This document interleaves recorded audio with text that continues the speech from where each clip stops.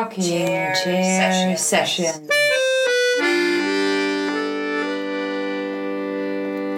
With Elisa Di Battista and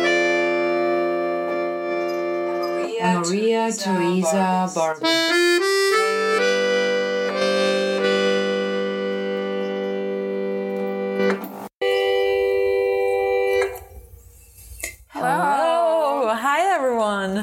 Hi, and welcome to our 8th RCS Rocking Chairs Sessions with our artist, Augusto Esquivel. Hello, Augusto. Thank you for being here. Hi, Augusto. Thank you very much. Thank you for the invitation. Thanks so much for being here. You had to walk all the way over from your studio that is actually right across the hall. So Yes. It was like a huge trip that you took. Yes, finally I took the trip. Finally. But Yes. Thanks so much for being here. And I talked to Elisa quite a bit about this because you guys here have been very, very supportive of us. You and Aurora and Jimena also, the guys who work here. Yeah. And then Mondays at 9 p.m. when we are recording, we're saying like, okay, and now We're going to start recording. we're going to start recording. Whatever you say is going to end up on the recording. And Yes. you've been really supportive. And thanks so much. Well, Thanks so much. we enjoy what you guys are doing. I think it's really nice. I mean, I listened to all of the other sessions before, and like I said, I'm finding so many great things about the artists, and it's a great way to know them and to know who they are. Thanks so much. Thank you Thanks for so supporting much. us Yeah. with that, too. No problem. Okay, I guess, groundbreaker, do we get started? Maria? Yes, I'm ready. Okay, go ahead. Our first question, I was very curious. It's a little anecdote you wrote on your website, and I kind of want to open with this because I feel like it'll go back to your background and where you're from. Yes. Which I will obviously want to hear about during this interview. On your website, you mentioned your grandmother's sewing box. My grandmother's And yes. the observation of a button resting in it. So my question is, how did your relationship with your grandmother and her buttons influence more or less what you're doing now? And plus, I want to know where you're from and all that stuff. But the grandmother, I feel like that was a link, kind of just spoke to me. Yes. Well, so my grandmother, I really loved her. I had a really great relationship with her, and her name was Italy. Actually, it was Italia Ruggero. Italia? Italia. So that's how Italian she was, and she had this sewing box. It was like a wicker sewing box. I still remember it, and I discover now why I love the button so much is there's a relationship with that sewing box where she not only used to keep her buttons and needles and everything, but some extra money that sometimes she would give to us, like to buy whatever. And for me, thinking now, in that moment, it's like, okay, you're a child, you don't realize, but now you realize when you're mature and you're old, you realize that that's the unconditional love, that comes from her through that extra money that she's giving you. So basically, that's the reason why that's the story about the sewing box. And then, of course, we used to play with my brother because there was a lot of golden buttons, like grandma golden buttons, and so it looked like a treasure chest. And so we used to take that and bury it in the backyard, and she would get really upset sometimes. But she would forgive those things. So the sewing box and the buttons for me now, they represent that unconditional love. So that's why I have that strong connection with this material that I spend so much time with. Mm-hmm. When I first saw the material, the button, when I discovered the button, I really liked it, and I didn't know why. And so that's why I started to ask myself why I like this material so much, and that is one of the reasons. And then on the other side, doing some research on the button, there are so many things about the button, when it was seen for the first time, and how is it that it was used. It was used by men first, and it was not to hold garments together, but it was to embellish. And the more buttons you have, the more money you have. So there's, regardless that emotional connection that I have with that, there's really interesting story behind it that it's piling up and it's making a lot of sense. So. So Italia was the name of your grandma. Yes. Italia. Italia Ruggiero. Ruggiero. Yeah. And where was she born? She was born in Argentina. In Argentina. Yeah, but her mother was Italian. And her father too, of course. From where in Italy? From Naples. From Naples? Yes. Oh my God. They're gangsters. Wow. I like to think. I don't think so. Maybe they were not gangsters. No. Maybe they were tailors, but I don't know. And so she was a child when she came to Argentina? Your great grandmother? No, she was an adult. She actually. So she immigrated to. Yes, and I think the older of the brothers was born in Italy too, and then my great grandmother had the rest of the brothers and my grandmother here in Argentina, And named your grandmother after her home country. And now that you're asking me about her, I remember that the reason why she was named Italia is because she was born before schedule. So they didn't think that she was going to survive. So that's why they wanted to name her Italia, now that I remember. She always tells that story. Well, she used to tell that story, of course. Yeah. So she was how do you call that? A premature. A preemie. Yeah. And she was like really small. All her life she was really small. She was like 5'2", I guess. Great personality. And yeah. Did you live in the same household with her or in the same city? Or we lived in the same city. And then a moment in time, my grandmother moved like 2 houses away from where we grew up. So she was really close all the time and helping us and cooking for us. And I'm thinking like my family, through my great-grandmother to my grandmother and my mother, it was always matriarchy. Matriarchy, I'm sorry.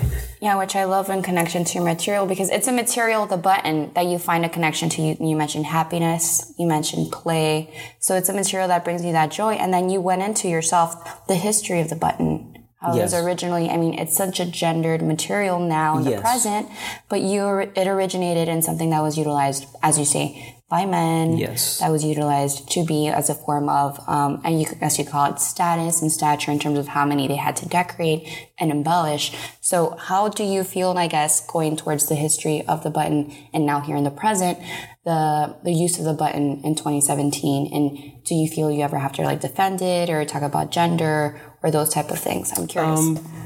Not really. I never feel that I have to defend anything. For some reason, I feel that generally for men, we don't have to justify a lot of things. I think probably if I would be a woman using a material that it's like metal, for example, maybe they're trying to justify. But I never felt that people were asking me why I use buttons if it's I think mostly people think that maybe I come from the fashion industry or that I wanted to be like a fashion designer. That's why I'm transitioning to buttons. As your background versus what was your background, if you'd like to share with us? I studied cinematography. Oh, that's exciting. That's what I did. Yes, that's a whole different story. But I would love to hear tonight. No, yeah, of course. How much time do you have? We have an hour. We have 41 minutes left. But the button. So, no, I mean, I do realize that there's a feminine side, and I love that. I like to explore that and to create objects with, because in a way I think when you see my sculptures, I'm kind of transcending the utility of the button itself, and I really enjoy that.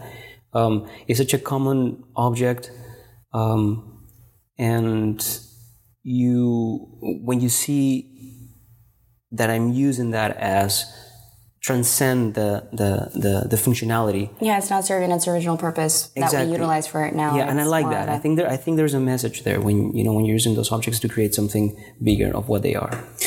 It reminds me of that child book also, like your sculptures do, there is this fish that has a different color than the other fish. I don't remember exactly how the story goes, but they are attacked. So all the little fish are attacked by really, really big fish. And then they swim in formation. They build a formation. Yes. All the little fish. Yes. Make this whole big fish, and this fish of the other color is the eye, and all the others are like the body, and so they scare off the scare big fish, right? I mean, so they make something. It's like a power kind of numbers, like almost. It's also like a powerful message because of transcendence of like also community or of like I think the power of the many, in a way, that if you believe in that, you can be very strong together. Yeah. And in a way, it's also like your sculptures transcend this little modest everyday object that is a button, that we usually not care as much about, except for when it breaks, right? But and you turn it into like all those landscapes and faces and music instruments and basically whatever they throw at you, you would be able to make it. Yeah, I mean, I like to transcend that object in that sense, and to give you a different point of view of that object that is forgotten in your swimming box or in your jar. I get a lot of people that say, I have a lot of buttons, I never throw them away. I don't know what I want to do with them. I know that I'm not going to use them, but I just can't throw them away. Mm-hmm. And so I like that to I think, if I can say, one of the job of the artist is to give a different point of view of an object or of reality. And I think, that's what I'm trying to do in a way. Mm-hmm. Well, I guess I'd love to, we mentioned a few of his pieces. I guess going into how you select to make what you make. Like, I know that you, first of all, applause, you're a professional living artist. You don't have a side job, hustle, like most of us have two jobs. Drum roll, that's amazing. You live off of your artwork. So my question is, how do you, it's a blessing. How do you separate the living, making commission pieces that people are requesting you to create something, right? Versus something that you feel like, I have to make this, I want to create this new artwork. And is there a difference for you? And is there a difference? I envision something. How does that work? I think there is a difference at the beginning. So when I start with a concept of a sculpture or an object that I want to create, it's different than if somebody comes and says, I want to do this. But what I have to say is some of my best sculptures, or the ones that pushed my limits in terms of the technique and in terms of the concept, were commissions. So that's why I don't close myself to just do only what I want to do. Mm-hmm. And I'm really proud of them too. I think sometimes part of the talent to find what to work on is a point in between, right? Something that has a concept, something that looks good, what I think looks good, of course, and it's something that I perceive as beautiful. Mm-hmm. And of course, I'm evolving too. It's not that I'm always going to do this type of sculptures. I think, in a point right now where I'm evolving the concept. I'm thinking about the shape and kind of not being afraid also of doing something that it's a little bit more probably grotesque or not as quote unquote beautiful. Yeah, beautiful. So, and I'm excited about that too. Mm-hmm. How long have you been working in this, like with this technique, with the buttons? Approximately 10 years. 10 years? Yes. Wow, time flies. Yes, now that I'm thinking about that, I can't believe that it's been a decade. Knotting buttons for 10 years together? Sewing buttons like a grandma. That's incredible. Yes. That's amazing. But one of the things that I think I would like for people to understand is that I really enjoy that time. Yeah. It's a process that I really enjoy it. You know, I spend hours on end sewing buttons and I really like it. I don't see it as it is hard work, but it comes naturally for me for other reasons. And it's also like meditative, I could imagine, right? Yes. Yeah, definitely. And then there's OCD, also anybody?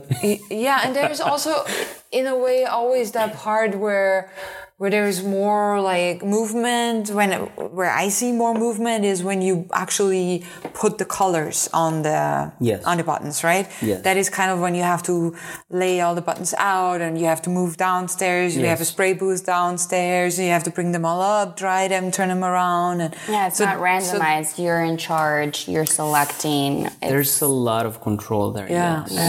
That's something that I'm. Because the technique, it's completely different from where it started. And I try to be in control to do exactly, because I have to be really exact. And the technique has been changing, and I like that too. I like that technical part of choosing even the diameter of the monofilament that I'm using. So I'm really into the details. And what was your first button sculpture? I know. How much trial and error did you go through before you reached the very first time? I'm so curious. That's the thing, because people, you see the pictures, you come to the shows, you like the sculptures, but behind that, the scenes, there is a lot of trial. How do you say? Trial and error. Okay. Yeah. And a lot of sculptures that I had to, tear apart, and a lot of buttons that I have to spray paint again, and a lot of things that they were definitely not working. So the first sculpture, it was a head, and I was going for a self-portrait, and the buttons were not painted, and there was no acrylic. It was just like a cork thing. It was just like a mess. But it looked really good, and when I finished that, I was like, wow, there's something here, and I never knew that down the line I was going to do, I don't know, an upright piano, with all the keys, and but I like that, because I like to push myself on the details, because I think people take the time to actually look at every single details and the measurements and the colors, and then you see the object itself, and then you go to the button, and there are different shapes and different sizes and different materials and different colors, and so I really enjoy the sculpture as a whole when it's done. I'm wondering if this going from like the macro, like the big overall like final picture, to the micro, which is like the singular button, like is your connection with cinematography and what you study, like seeing the totality of the film or the shot, and then going in and breaking up the scene and each individual character and where everything is placed and the lighting and the colors, and can you discuss that a little bit more for me? Lisa, the grains on the film. Yes, I see the pixelation. You just discovered that. Thank you. Yes, definitely. Yeah, I'm also really, I love science, and I like this, the atoms and molecules coming together to become something bigger, and then something bigger and something bigger. So I also play with that. I play with a pixelated image, and then, so, and definitely the grains on the film, now that you're mentioning. Wow, that was impressive. Yes. I'm like, this is a session. This is a session. This is a session. This session is in session.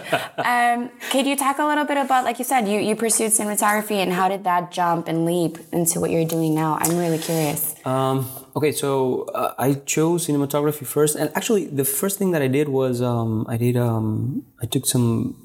I did like a year and a half on masks and special effects. That's what I did in Argentina. Nice.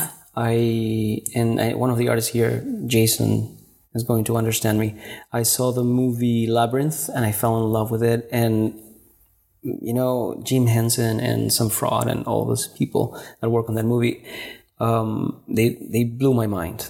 So those 80s movies, The Dark Crystal or The Never-Ending Story. Oh, yeah. Oh, my God. Which I'm obsessed with. So good. I know. And then was my first boyfriend.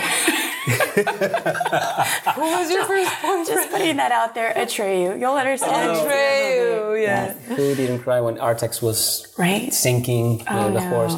But anyways. Oh my God, it was such an emotional story. It was the tower, and then... Yeah, and then if you like that movie, I recommend to either read the book or to listen to the audiobook. And it's absolutely amazing. I read We the will do books both. No, many times, but in German, of course. But I read It's just absolutely amazing. So that creativity, that science fiction and fantasy, creation of worlds. Yes, connection of unknowns. And the imagination. I mean, I think I have a big imagination. I'm always daydreaming, like you saw. Important. Yeah, and so I wanted to do that. I wanted to find out how is it that it's done. You know, to know the trick, to learn the trick. It looks like magic, but there's work behind it. So I wanted to get my hands, yes. and I always like the manual things, you know, and drawing and doing things and doing crazy things in my house, which is another story. Which we will ask you after you're done with it. I'm going to so many different things. It's okay. So the school that you were in Argentina was for special effects or for makeup, or was it makeup and special effects? And it's called FX, and it's the first Argentinian school of special effects, and that's the name. First Argentinian school of special effects. And so I learned how to do cuts and masks, and I remember I did the head of a gremlin.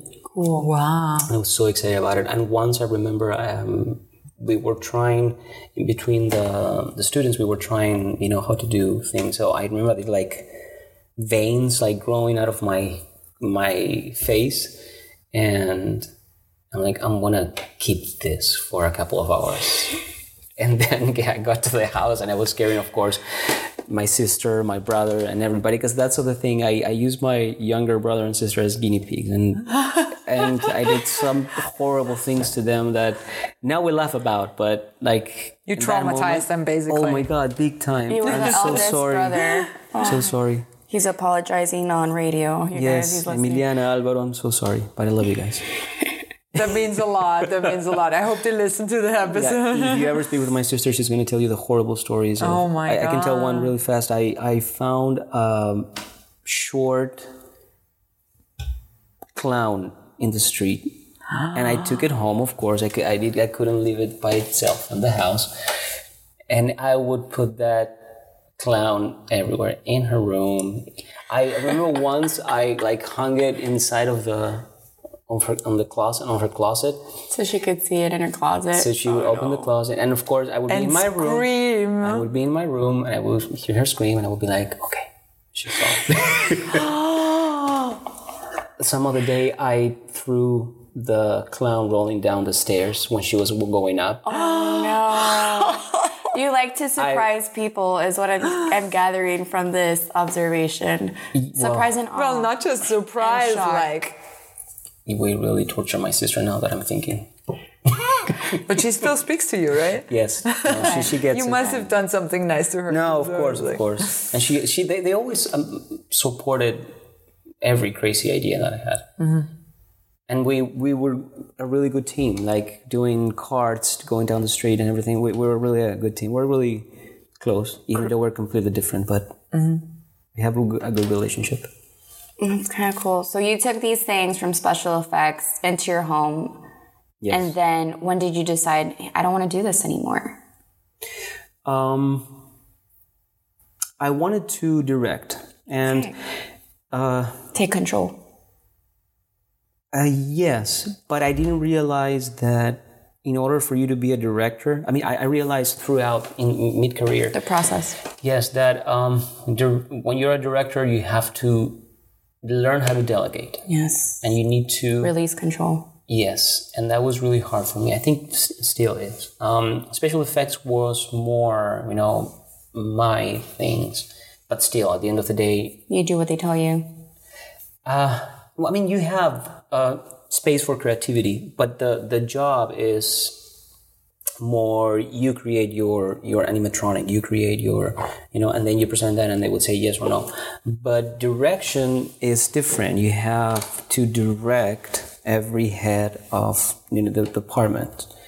And I found that really hard because I'm such a control freak and it's so important, the way it looks and production has to work like that and the timing and the actor. And I mean, I was able to do it, but I was not enjoying the process. So I'm like, okay, maybe this is not for me per se.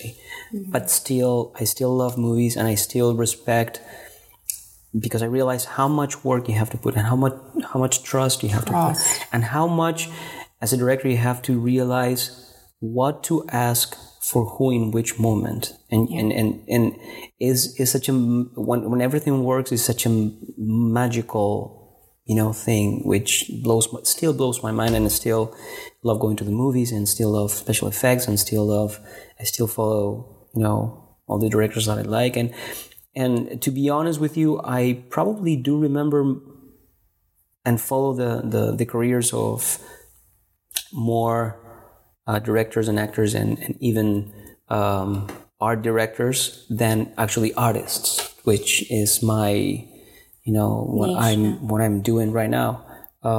I'm still entrenched in that world. But so after you did the special effects school, did you study cinematography as well? After I finished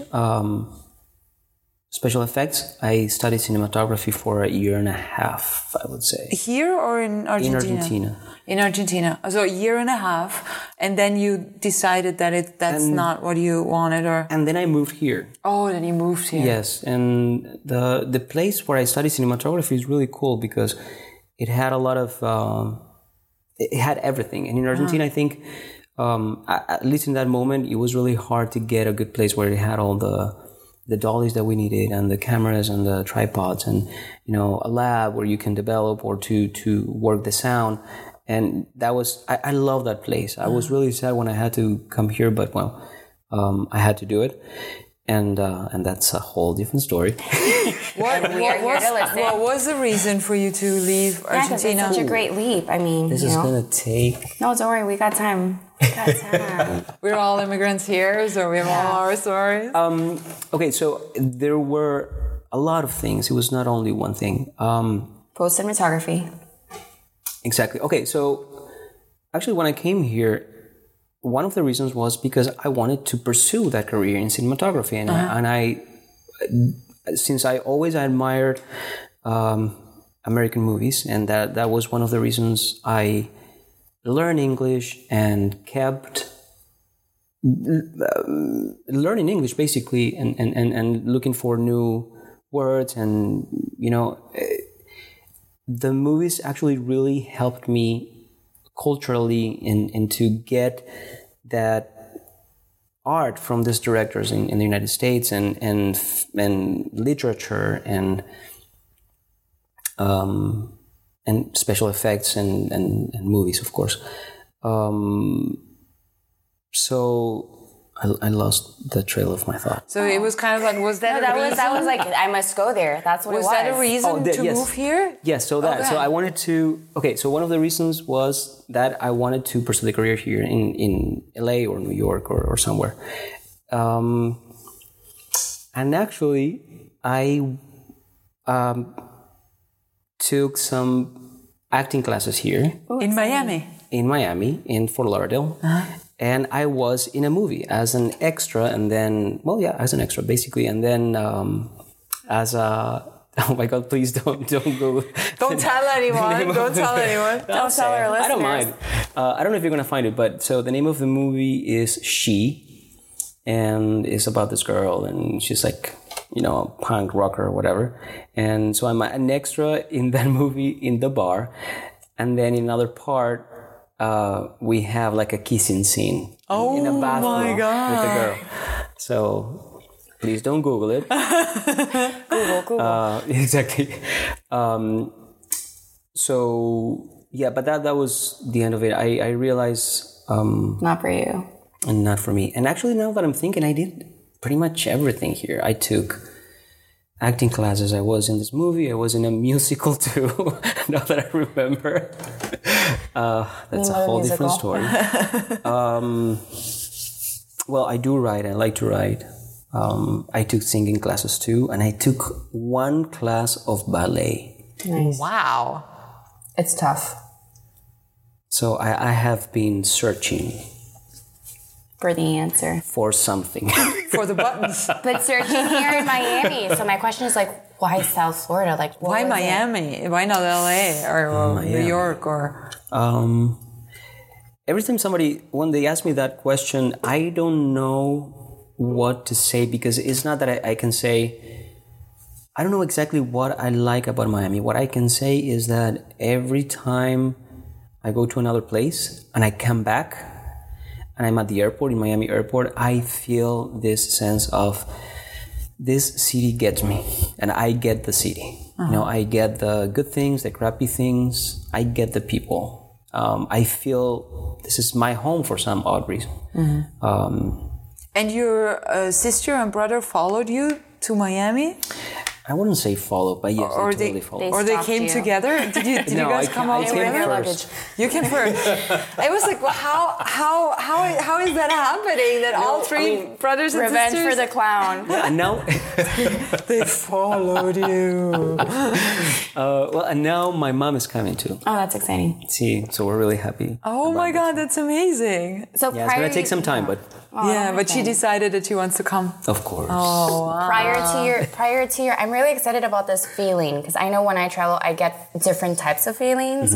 So before you even landed in Miami airport, how is it that from Argentina, when you were selecting the flights, before you felt any of those feelings, you were like, this is where I want to try to discover? Well, actually, I mean, it was just random. I had some friends here that were on vacation, and actually, you know, when I was in Argentina, the other reason is that I needed to change. I needed to leave. I needed to change my Your surroundings, my reality, basically. You know, that's the only thing that you know. You're a young adult, and you know, you feel that you need a change. So you need to leave and to see the world from a different perspective. And I thought that the trip was going to do that. Well, the personal thing that happened to me was, in that moment, my dad passed away. So I was, it's okay. And I was really, you know, that was like a punch in the reality, you know, when nobody so close to you dies, you know, it's like death is a concept that it's more or less far away, but when somebody close to you dies, and then it's like boom, right there. And I really wanted to get away. It was a catalyst, yeah. Yeah, and there were a lot of other things too, minor things, but it was, for some reason, it was like a conversion of a lot of stuff. And I'm like, okay, let's go. And so I had friends here that they were on vacation, and I was going to take a vacation here, but I knew that I didn't want to get back to Argentina.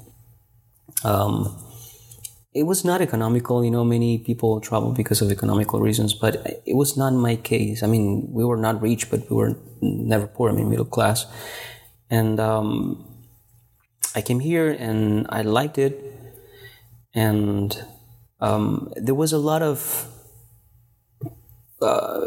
preconceptions, you know, like I had the idea what United States was from movies and from... Not Miami. Exactly. And I'm from everything, from the American life, from the American dream that everybody talks about, and I was living it, and I mean, I've been here for a long time, like 16 years. Wow. So yeah, that dream, you know, you realize that it's not a dream, and then you realize that you can make your own definition of American dream, and I love that. I think like every place in the world, you don't like everything about the place, but one of the things that I like about the United States is that I feel that when you put the effort, you'll see the results. Hard work. In a time that it's relatively acceptable. You know, in other places, I know people in Argentina, they work their whole lives a lot, and maybe, you know, they cannot see the results that they were looking for. And here, I think it's possible. And I don't know, because I didn't try, but I think that I would probably not have this level of success in Argentina if I would have decided to stay and pursue this. So, I mean, I never know, but I feel that's the case. Always go back and exhibit. In Argentina, yeah. No, I mean, definitely, it's open. But the starting point was here. I mean, what gave me the platform that I have right now, which is not a huge platform. It's a platform. I think it was the United States and the support that I get from the people here. I love that. And then my question is, after all these oddball, like, actor, dancer, ballet, musical, I want to see you still in ballet shoes. Did singing? Did you mention singing too, or is that just I'm dreaming of the kissing girls? Kissing, well, yes. I mean that's So how did that catapult to like artist? How did I transition to that? Yes. Okay, so another story. I started working for an artist here as an assistant for actually several artists. Well, actually, before I met the artist, I took some classes in the art center. Okay, with South Florida. Metal. A local residency here. Metal. Yeah, welding. And it was super cool. That must have been a very long time welding ago. classes in Miami Beach? Yeah, I took that course with Daniel Fiorda, an Argentinian artist. And then through him, I met another artist, Carolina Sardi, and then through her, I met another artist. And I started working for them as an assistant. And then I realized that there were a lot of ideas in my head that I wanted to do and I could do. And that's how I started doing the stuff. Basically, working for this artist made me realize that I could be an artist. I could be a working artist. There is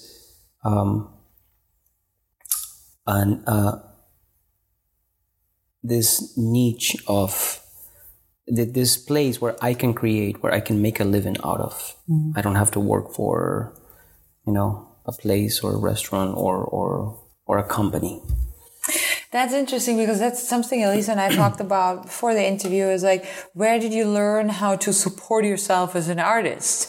And you basically learned from artists that were supporting themselves as artists, right? That's how you... That's one of the things that I always think about the educational system, because I think it would be really interesting to tell not only young artists, but everybody to, take chances, find what you want to do, find yourself as an artist, work hard, and trust that, I don't think that they don't teach them that. They don't teach me that for sure. They never taught me to trust myself and that it's possible, to be an artist, a full-time artist. When did you leave the jobs and then just, break out on your own? It was a transition. It was probably, I think, 8 years ago.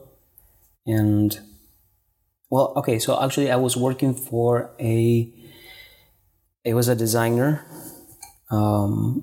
And I was doing the sculptures and I showed him a picture and he's like, well, these pictures are not really good. You can bring the sculptures to where we had the office and we can take pictures, you can put them in your website, and while I was taking the pictures, somebody, because this was like a building where there were a lot of offices, and somebody saw one of the sculptures, which was a torso that I named Italia in the name. Wow. Yeah. That was the second sculpture that I did. Your first one was your self-portrait. Yes. That interesting now that I'm saying it out loud. And so Your grandmother was present. They saw it and they liked it and they gave me a prize, and I had no idea how to price it. I had no idea of anything. And he bought it. And then, I mentioned to him that the idea that I had is that torso, was going with another one, which was a male torso, which I named Rafael, which is the name of my grandfather. Mm-hmm. And he's like, well, I love the idea. And I have this house and I have these two places. So he bought the other one too. And so in this house I think in Brickell is. And There's Italia and Rafael, which is my grandfather and my grandmother. That was the second and third sculpture. So you were like successful from the very beginning, basically, with not having problems selling your work? If you think that success comes when I sell, then I would say yes. But I would be really...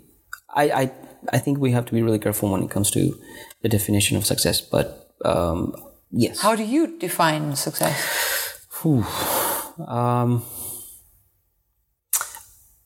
Great question. Maria.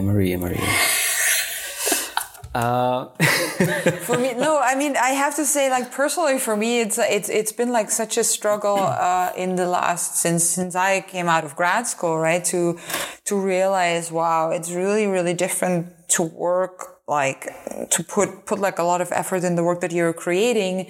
And for me, it's such a different field to actually then, what do you say? Take a picture, put it on a website, and then make money with what you do. And for me, it's kind of like, that's like far out of reach, it seems, at the moment. We were sitting in the same boat here. For me, it's so different. And then here comes Augusto, and it seems like so, like, it seems like it came easy to you, not that you started making art, but then that you had the knowledge how to kind of like make a living out of it. So for me, that is very successful because it's something that I'm really struggling with. But for you, maybe something else is successful. Okay, what I'm trying to say is that money is definitely part of the success, but it's not all the success. If you feel that only because you're selling you're successful, then the market defines your success. And I think that's a really dangerous position to be in. So what I would say is that success is when a lot of things converge. When you're selling, when you're happy with what you're doing, when you think about the concept, when you enjoy, the materials that you're choosing. And so when everything converges, that is success. You are a successful artist. And then any of the parts can, sometimes maybe you don't sell, but the rest of the stuff is there. So it's successful still. Maybe sometimes the concept maybe is not the best, but it's changing and it's, but you're selling because it's a little bit pretty or, so it's something fluid, right? Yeah, something that you have to describe what he is doing right now to our listeners, since they can't see. Augusto has both of his hands outstretched and he's doing a wave. So he's describing it as a fluxus. It's continuously changing and undulating. Just since you can't see, it's so great.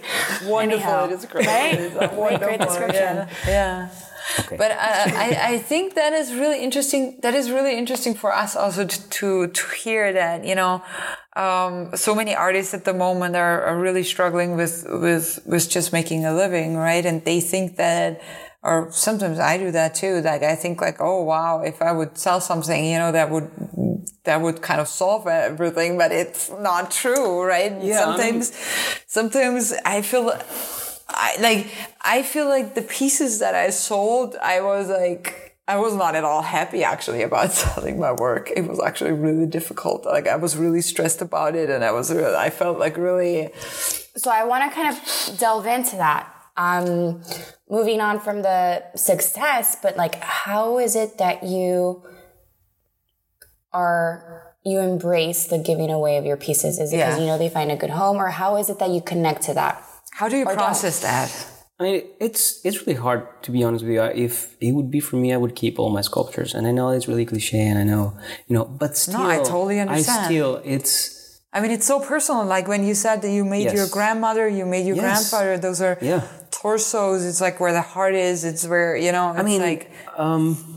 and personally, because with each sculpture, I remember so many things, like the book that I was listening to, or the podcast, or the place where I was when I was working on the things that somehow my work anchors my life, the moments in my life, because I remember everything that I was doing when I was working on each of the sculptures. And it's a really weird thing to explain, and that happens only to me. And that's why when I give my sculptures, I'm giving pieces literally of my memories, of my life, of who I am. So that's why it's a tough situation to see them or install them in houses, but it's part of of being an artist. And of course, I'm not going to be so dumb of saying no, I'm going to keep it. It's you have to close the circle by selling them and taking the money and make space for new work. And to get the money and say, I own this money because I can buy more materials and I can keep on working and move forward. Okay. I'm also curious to know, because you did mention the bridge between being an artist assistant and then the creation of your first artwork. My question to you, since you mentioned your class that you took at the Art Center of South Florida being a metal, and then obviously the buttons could be made out of whatever material, but where did you connect sculpture and the material to start off making your piece? Because I feel like the selection of material is so crucial in your medium. The metal, the welding it gave me that sense of working with something that is three-dimensional. Okay. So that was my brain, for some reason, when I was welding and creating this three-dimensional object, it understood what was going on. I can picture the object, and then from then on, the metal for me it was a really hard material to work with. I remember the first time that it was a torch that I was welding, and so the teacher goes, "Okay, so are you done?" And he's like, and I'm like, "Yes." And he grabbed my shoulder and he's like, "Well, now relax and breathe," because I was like really tense. And then I realized that you have fire in your hands, literally. And you're modifying, the metal. So it was a little bit violent probably for me. So that's why I didn't continue doing that. But it was fun. And I remember cutting metal with, it was like cutting butter, And I was like, for me, it's such a dangerous, because I would lose myself and I would probably, just like go with the torch anywhere. So I'm happy that I went to a different material. And the transition, I would like to say that it was smooth, but it was really abrupt. I mean, from metal to buttons, it was just like that. You can't go further away than... I mean, I do know that I was looking... I knew that I wanted to work with different objects and get them together. And I wanted to do a hanging sculpture, something that looks solid, but it's not solid to the touch, something that it looks heavy, but it's floating. So I knew that I wanted to do that I wanted to go on that. So when I was looking for an object to work with, I think I did one sculpture with like plastic crystals or something like that, and it was okay, but the material is so important that crystals has a completely different reading, and I didn't like that.